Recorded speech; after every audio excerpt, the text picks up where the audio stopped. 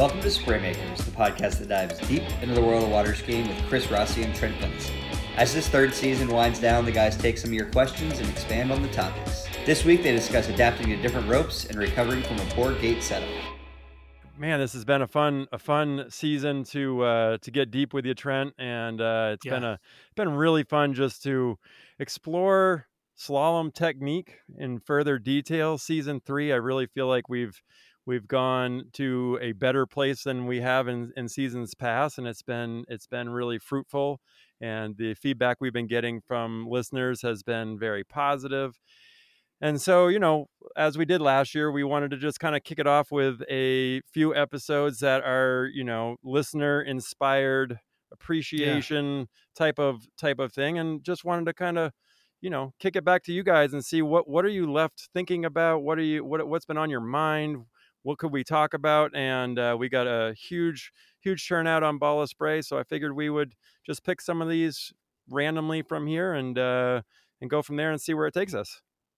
Yeah, for sure. This is, given that this is kind of a static medium in that it's all one-sided, this is like our only opportunity for some level of reciprocity. So, us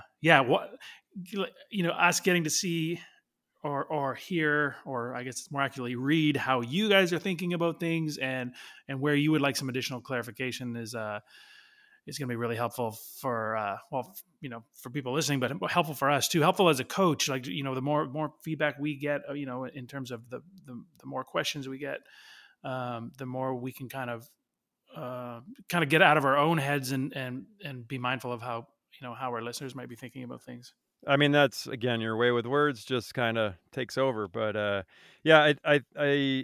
we get into our rhythm of what we would like to project to you all and things that we're really excited about. And then it's really nice to just kind of hear from you. And it's probably easier sometimes when you're talking to people to get the gist of things. But these posts are going to give us a talking point, and we'll give a shout out to whoever gave the post. We're going to give it by their handle, not by their real name, and we'll go from there. So let's just get this thing rolling right now. Trent, I'll put this question out there. This is from UW skier. He said, how to train and adjust for variables, like how to ski on bungee cord ropes that seem popular at tournaments when you are used to a standard feeling rope. So this one's like, I would imagine a whole bunch of people's ears just perked up, because this is something you hear all the time, and skiers of all levels, honestly, pro guys that'll get to a tournament and complain about ropes, right? It's I mean, I can kick this thing off here in a second if you want to hear me talk, because this is definitely happening for me. I don't ski as many tournaments these days. I ski my local events. I love to ski in those events, and I end up helping to judge and run those events. So cool. That this is 100%.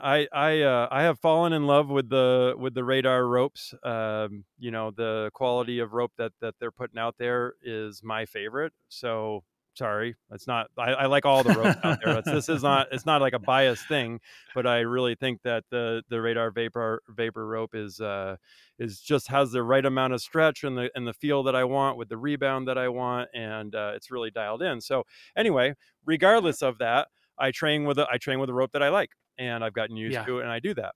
And then I go to a tournament, and I'm not going to call out whatever company it is, but it could be many companies. But anyway, the point. Well, because to be fair, like most companies, Masterline, they make a stiffer rope, and they make a soft rope version, and then that the newer company out in the Midwest, S Lines, they make a stiffer rope and they make a softer rope. So even not even throwing darts at them, but it just sometimes you get to the tournament and they've decided to use the softer version of a rope that might already be softer than the one you're used to. Correct. So this is a perfect example for me, because I jump into a tournament and I get a rope and I go out and the rope feels spongy. I mean, that's the thing. Now, I like a rope that has some some stretch, and then some rebound. I don't like a dead rope. Like an old rope for me is the worst rope. I'd rather have a spongy rope Yeah. than an old stiff rope that just hammers all the time like that. I think there is something to building energy into the wake and then being able to Yeah. hold on to that energy and having the right kind of, I'm not going to call it a slingshot, but something like that out to the buoy.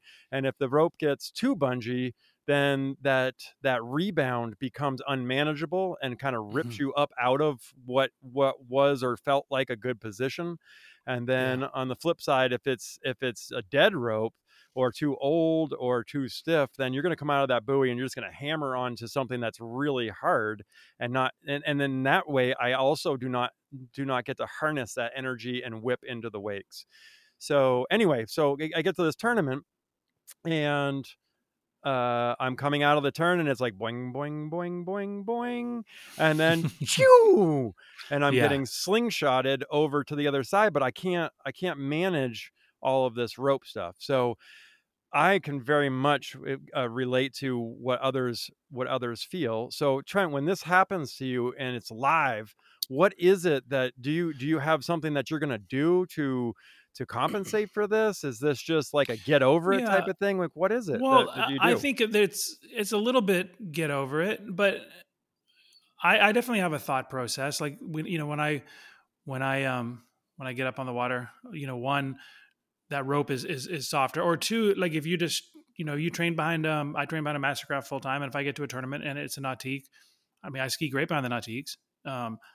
Or I ski just fine behind the nautiques, but they do feel softer to me. So I kind of have the same thought process on both. In that I'm not going to do something different, but I'm going to be more mindful to do something better. And that better is I just in my mind, the less I rely on the rope, the less I use the rope, the less a soft rope is going to affect me. So I just go, I'm going to be more mindful of moving / driving, which means, staying over my feet, using the support of my own speed, using forward drive, and I'm going to use as little just simple static lean on the rope as possible.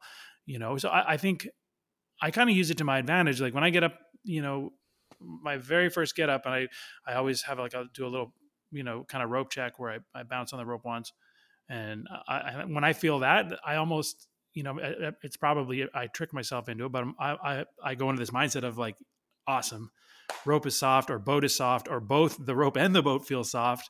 Awesome, I'm not gonna have to lean very hard in this, I mean, and that that's can be a two-headed sword though, because if I were a listener and hearing you and then yes. I'm just going to go easier. Exactly. And That's that's not what you're exactly where saying. my head, that's where my head went too. It's not I'm not going to lay up, but I'm going to be more mindful of the way I want to move. And I'm going to trust that simply giving it a little extra load at the first wake, like simple load as simply moving away from the pylon more than is necessary. I'm going to be more satisfied in not putting in that next extra input. I call it negative input. Any input I put in, any input or movement that is oppositional to my direction of travel, I term that negative input. So it gives me confidence not to put negative input or not just to simply lean really hard because I'm getting amped up on my harder passes. So great point though. Yes, it's not like I'm not going to like mail this in and lay up and not be powerful as heck, but it gives me it just reassures me that negative input is not going to help me. Right. What I'm hearing from you and interpreting inside of my mind is what it really you're saying is that's just a distraction. And Mm-hmm. what you really have to do is to key on your keys, like stay focused on your keys. We talk Yes. about this. The tournament is there's going to be a million distractions that are going to happen. And that's kind of, what we were talking about, like UW skier was talking about and asking about all these different variables. And the point being, that's the whole thing that's going to happen. That's one of the reasons why we go to tournaments is to take our home, comfortable, safe environment and put challenges to it. We're going to put different people we're skiing with, different boats, different drivers, different wind Mm-hmm. conditions, different backwash, different ropes, different everything. And how can we Yes. perform in adversity, right? Like so really I think what we're going to say as the generalized answer to this is look, you got to trust what's been working for you up until this point, and tournaments are going to test you as to whether you'll stay true to your keys or whether you're going to abandon everything and go into panic Hmm. mode. And For so, sure. And it's a lot of it's mindset. Like in that, that example I gave, I literally do trick myself into being excited to feel a soft boat or a soft rope. And again, that's not the way I want to train. But when I get up in the water, I do my my rope check, and it feels soft. I'm like, sweet, this is gonna feel easy. This is gonna feel soft and easy. I can be as powerful as I want, this I'm not gonna be getting my butt whooped coming out of the buoy. And it is it's kind of mindset, because you are gonna come out of the turn, and there's going to be an extra fraction of a second before you feel max tension on the rope, and that's really all it is. It's there's abandoning your like you said, like abandoning your plan is and trying to adapt your approach to facilitate a slightly softer rope. That's when you're going to be left you're going to be left a little bit stranded. And then, so I think similar to this question, Rossi, like, if you get to a or tournament or in practice, like if you have a driver that maybe you've deemed a little more difficult in your head, it's kind of the same thing. I'm going to be more true to my movements, and I'm going to be less, intrusive, or less in the driver's face, or I guess it's actually, I'm actually tugging on his shoulder, but I'm going to be less, I'm going to be mindful not to be on this guy, or on this girl, or on, whoever it is, my wife or brother, right.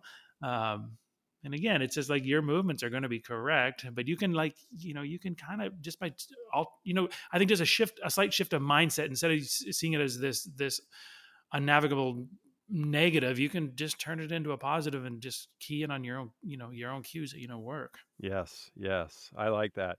And then, so I got another question popped in my head, because I get this a lot when I'm at the lake.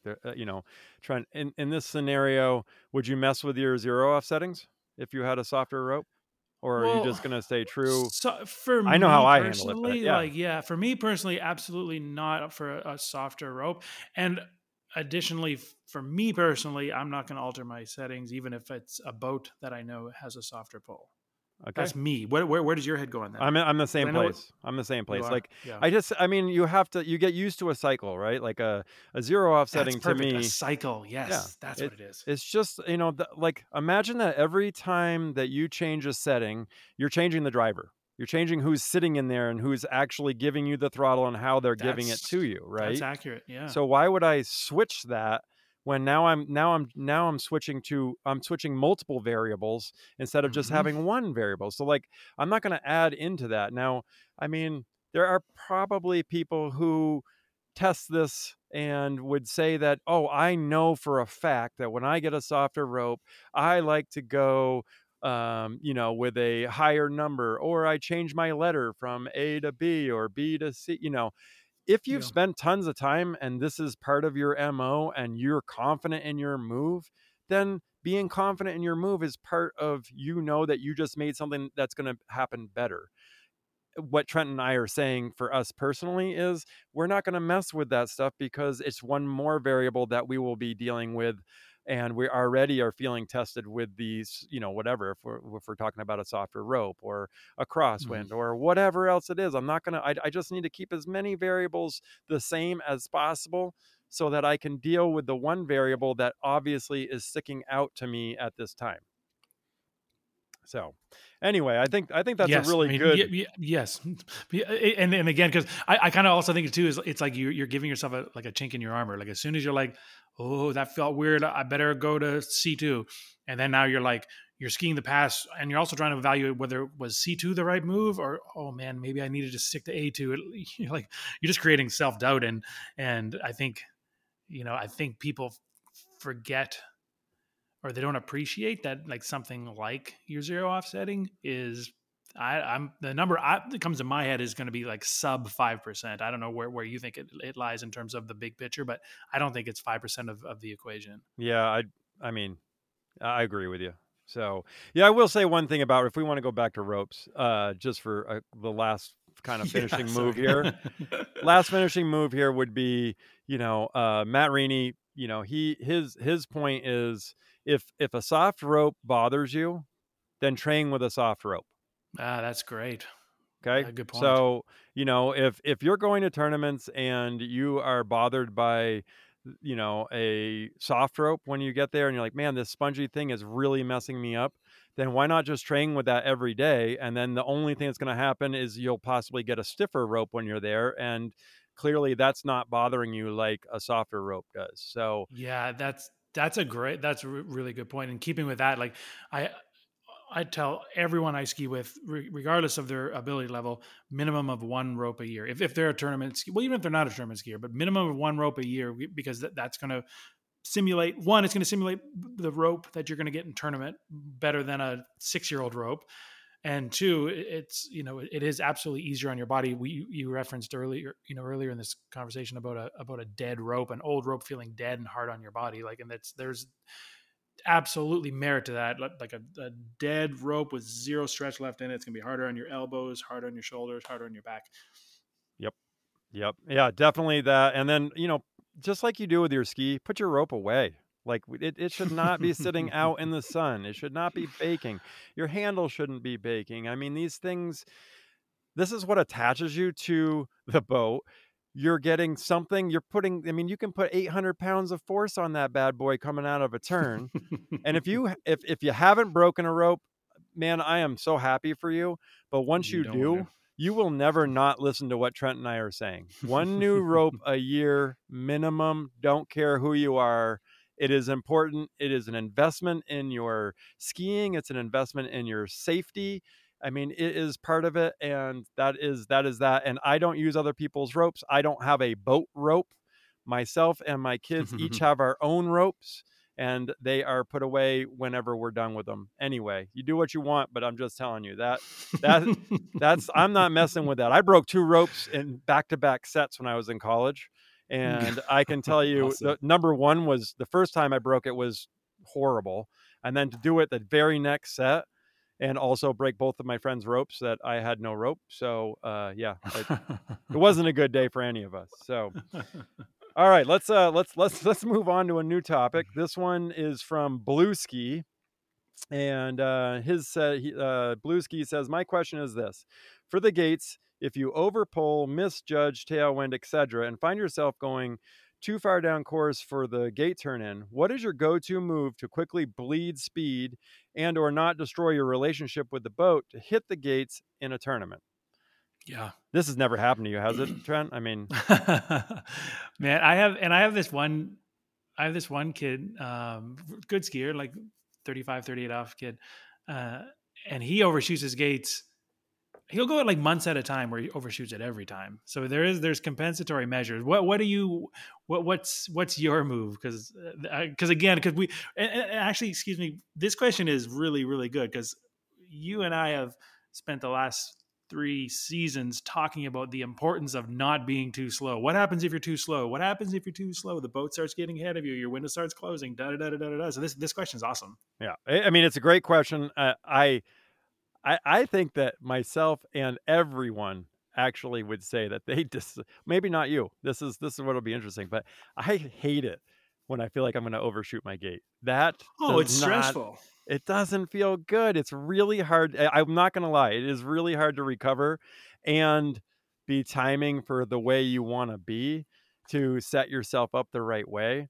I think the number one, just the 30,000 foot thing is we are never perfect. It's never perfect. So we strive for perfect gates, but realize we're making little micro adjustments all the time. And if you overshoot it, you can't panic, because if you panic, that's another test to take you away from your keys. So what is it that I do in that moment where I come up out of my deal? I'm accelerating up in the boat. I see the boat, I see the gates, and I go, uh-oh, my move, right or wrong, I'm going to do the very quickest little tail depression, sure. Just a kick. And literally all I did was just shove my tail in the water and then go right back to where I was standing. Yes. That is it. Yes. And think of it like then you continue because you then maybe explain the next move. But think of it like excuse me, when you're stopping to shorten at the end of the lake and you're just coming in a little bit hot. Like what do? You flash your heels, right? Mm-hmm. You don't rock back and then just. I mean, unless you're about to hit a dock or something. Yeah, exactly. You kind of like, it's almost like you're pushing your ski out in front of you a little bit. Like you get the spray to come more off the front of the ski because the tip goes up a little bit. It's just like a heel flash. It is literally a mini It's just skid. a little, yeah, it's a little brake pump. That's it. But what you don't want to do, and then you tell me what your next move is. What the most common thing that everyone's going to do 9 times out of 10 is that panic's going to set in, and you're going to be like looking like, I think I'm fast. I know I'm fast. People are going to go to their heels or their back foot or however you want to say it. They're going to go to the tail of their ski and they're going to stay there. Right. Yeah. That is because that's a braking mechanism. And when you're going too fast, you don't feel the rope. Right? Like you're not tight on the rope usually when you're that way. So what my move is I can see that I'm still accelerating up on the boat at a moment that I need to be matching the boat. So as right before that moment's going to happen, I'm going to do a double heel kind of rock back, but it happens real fast, like rock back to center, or I guess it's rock back forward to center. It's get right back to that, riding over my feet. I'm not staying in the back position. All I did was just slow myself down. And now what I'm really trying to do in this moment is find a tight rope. So if I need to, then at that moment, I may just put a little bit of outside edge pressure just to try to peel that line tight, to make sure I know where the tight is. A lot of times when we as skiers are in turns and you see a skier fall back and stay back, the reason why they did that is that they're looking for the line tight place. And so we have different compensatory moves. I've talked about sucking the slack with the handle, like in the turn. I tend to suck slack even to my chest to wherever I feel tight, and then I let the handle back out versus shooting my body way back off the back of the ski. I don't know if that makes sense to paint the picture right. But when I'm out there on the gates, if I'm too hot, I'm gonna do that quick heel dig, and then right back to over my feet, standing tall like nothing ever happened. And hopefully that was enough speed check to put me in the right place. And then I may just put a little bit of left ski edge, outside edge pressuring away. If you need to see that would be a Will Asher, Andy Mapple move. Perfect example. Dude, those guys do that every single time. Yeah, I was going to say, I bet you Will does that 8 passes out of 10. And like someone like, and it confuses a lot of people, but to me, it's like, it's really simple.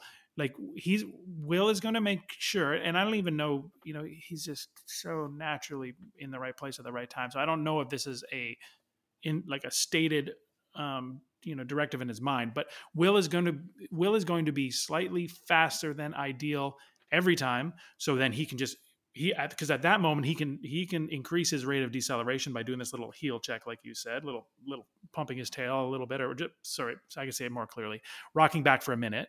Yep. So at least he knows he can decelerate to 35.8 every single time instead of trying to find everything perfect, a lot, like, everything being organically feeding itself. So his roll in is 35.9 every time. He's going to come in hot and slow down a little bit. Mm-hmm. Yeah. And I think it's a super high level move. I think that's what I want to just tell people, like that. I would say that until you've developed, and this is the reason why, if you watch Will, he slows himself. He controls his movements so that he has that tight rope, so he knows exactly where he's standing. And then his initial move in for the gate is that he's going to leave his ski. He's going to trust his body motion, and he moves so well through that deal that he's able to shed a little bit of that speed, roll through there. A lot of less developed skiers will do that outside move that Will does, and then they lose a little bit too much speed, get caught, and then For sure. press enforcing that move, which creates excess load and a lot more down course Yep. speed, and it's much less dynamic. So that's why when Trent and I are talking about gates, we're not talking about this super high level move, but Yep. I'm not going to say that it's a negative. I mean, obviously, if anybody's been watching Will this year, they know that the guy's skiing lights out right now, and it's really fun to see a guy. I'm not saying that he's old, but seeing a guy at his age still progressing and still getting better, it's exciting and it's fun. So It is exciting. I think the way I would excuse me, I would kind of, I kind of concur with the point you were making, in that it's an additional move that isn't necessary. It's his move, and it works perfectly for him. But again, I use it as kind of a compensatory measure for if I happen to be going too fast. Right. So, yeah, exactly. You and I don't go there every single time. I don't feel like I need to. I get my speed pretty close. I will say there are times where it's the other way. The other ways, I actually find the other way way more annoying, and that's when you're too slow. Oh gosh, yeah. So why don't That's when you're just like, so why don't you? So I know that this happens. I mean, probably not to you, Trent, because of how disciplined you are and how much of a perfectionist you are. But I'm being sarcastic because I'm sure it does happen to you. So when you pull out there, Trent, and you're like, and you stand up and you're awesome. like, it's the opposite. You're like, oh no, I'm already at the speed of the boat and I'm not close to being ready to turn in. What do you do in that state? I know, and that is it. You come up and you've already starting to decelerate and you're getting close to the boat speed and you're like, you can barely see the course. It looks so far away. Yeah. I just think about what's okay. So then I just, I think about it in terms of what's truly happening is my window, my opportunity to get, that max angle and that rope alignment preload. It's disappearing, Mm-hmm. Yep. So my window's closing. So, okay, well, your window's closing. So my move is going to have to be even cleaner. It's going to have to be, faster, if you will. Like I've got less time to try and create a close to the same amount of angle. So one thing I'm going to do is start the pre-turn even a little bit sooner, but it's going to have to be a little bit more controlled, a little bit slower, a little bit more elongated. So I don't end up jumping the gate and missing it altogether, but I'm going to do like just more of a longer drawn out, relaxing my arms, doing that little two-handed reach. I'm going to, more at a more slow controlled rate, start rising up, bringing that, right hip forward onto my toes. However, you like to think about the pre-turn. I'm still going to start it early, but I'm going to have to do it a little bit slower. And then from there, I'm going to appreciate that I'm likely to have slightly less angle. And I'm going to be okay with that. I'm going to still settle or still focus on driving forward into the first wake. And I'm just going to appreciate that. Okay, I can't build angle behind the boat, so don't freak out and go gorilla on the handle just to try and fix something that's really not fixable at that point. So basically what you're saying is you already know that you're not going to have the same line into one that you were hoping to have. And so what you're doing is you're readjusting your expectations.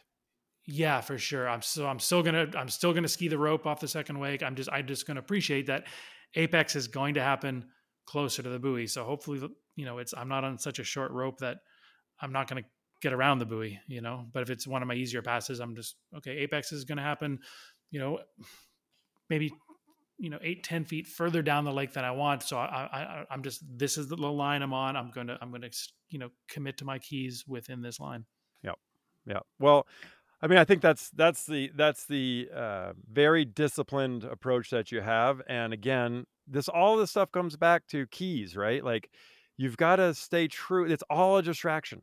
It's all trying to test you as to how close can you stay or perform to what's been working for you. This is just another test. Are you going to just freak out because something's not right?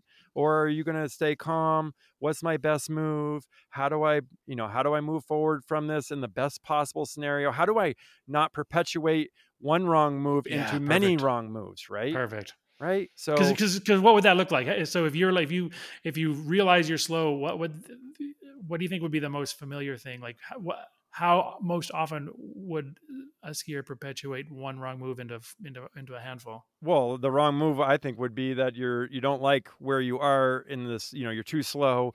So what's the first move? You're going to drop your shoulder because it's hard Yeah. to turning without speed. Now you've got massive amounts of load.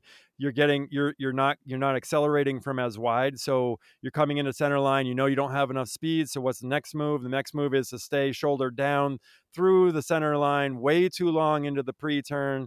Then what's going to happen? We're going to get a massive load onto the rope because the handle can't travel in that direction that we're trying to manipulate because we're trying to force something to happen. Then that excess line load rips you up into the inside. Now you have no rope tension. You didn't have the angle that you had in speed built. So now you're screaming, still going outward bound, and you come to the buoy and you're like, wait, I'm still going out. I'm going too fast and I'm not in control. So what's the next move? Oh, I'm going to drop my shoulder, fall back, try to figure that all out and go from there. So, I mean, I think that, and then that just keeps going. Long pulling again, slack Yep. shots, all of that stuff. I mean, you just have to realize that's not the way I want to go about it. So if I go back to my gates and I go out there and I end up slow, I'll tell you this right now. This has happened to me. It tends to happen, or it's more magnified for me at my hardest passes. So Yeah. sometimes I'll have let's say a 39 gate for me. I run 39 for me, most of the time. And so, I pull out and I get out there. I'm like, oh man, and I lost my speed. So what's happening as I lose my speed? I'm losing speed, but the boat's not. So the boat's pulling away from me, right? So now I'm not as high up on the swing. I'm falling back. The line's mega tight.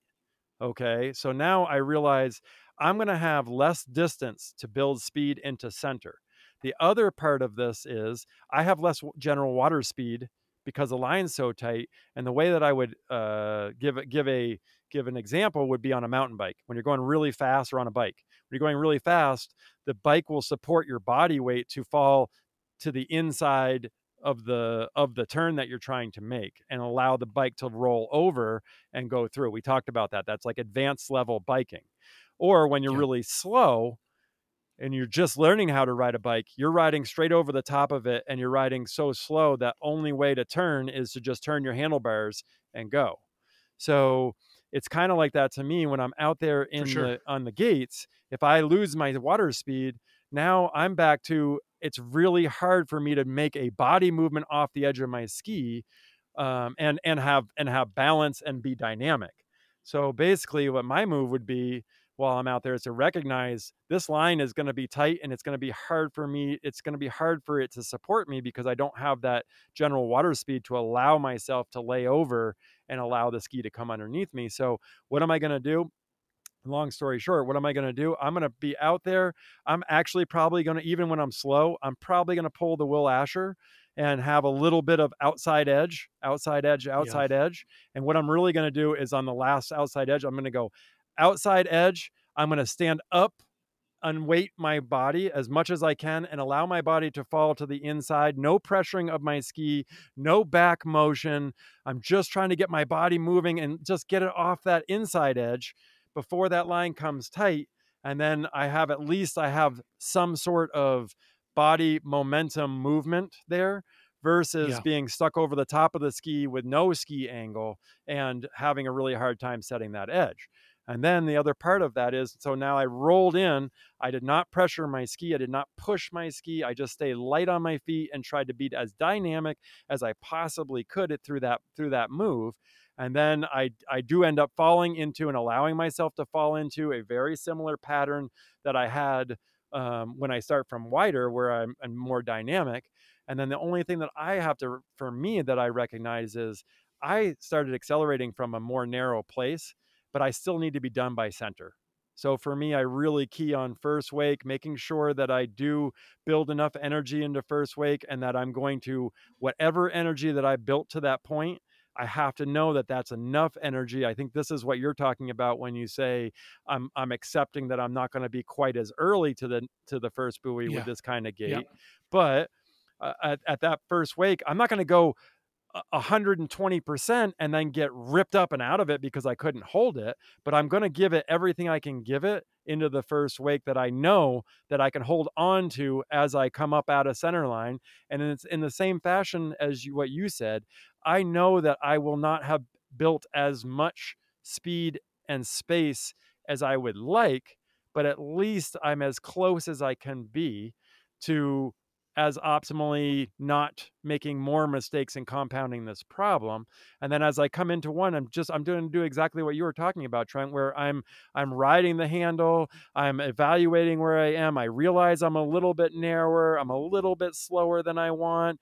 I'm going to then, it's like all these micro calculations that you're making, like, where am I, how fast am I going, what's my best move, like that's what I'm trying to do. I'm just trying to figure out, where's that line going to be tight.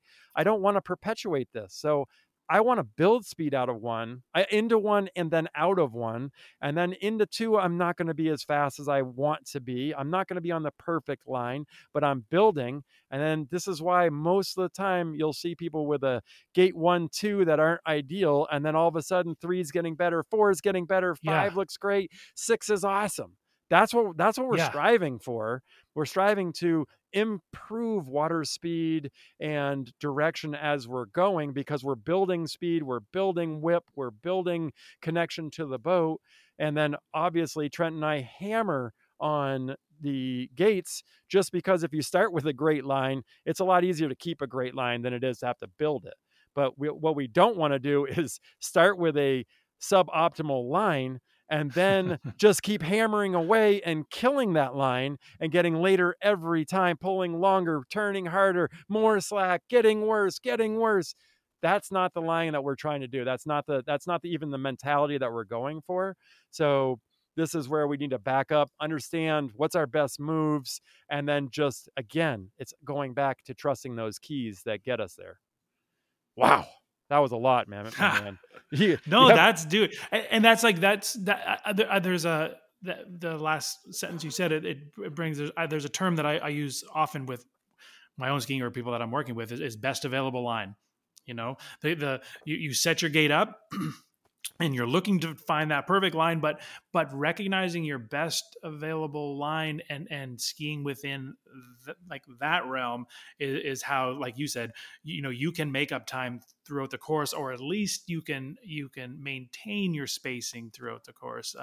But it's trying to ski, and again, this all went back to a slow gait, but when everything is a little bit flatter trajectory, a little more down course, trying to ski outside of that somewhat poor line is where people get into the type of trouble that ensures you don't run the pass. Yeah, exactly. Well, for two easy, quick posts, we got to 37 minutes that quickly. That much fun. I'd like to thank UW Skier and sure. and Blue Ski for those launching points for Trent and I to go on crazy rants and enjoy ourselves. Like I said earlier in the episode, we are having so much fun with you all, and we're just hoping that you're enjoying it as much as we are. And we'll look forward to doing some more of this on the next episode.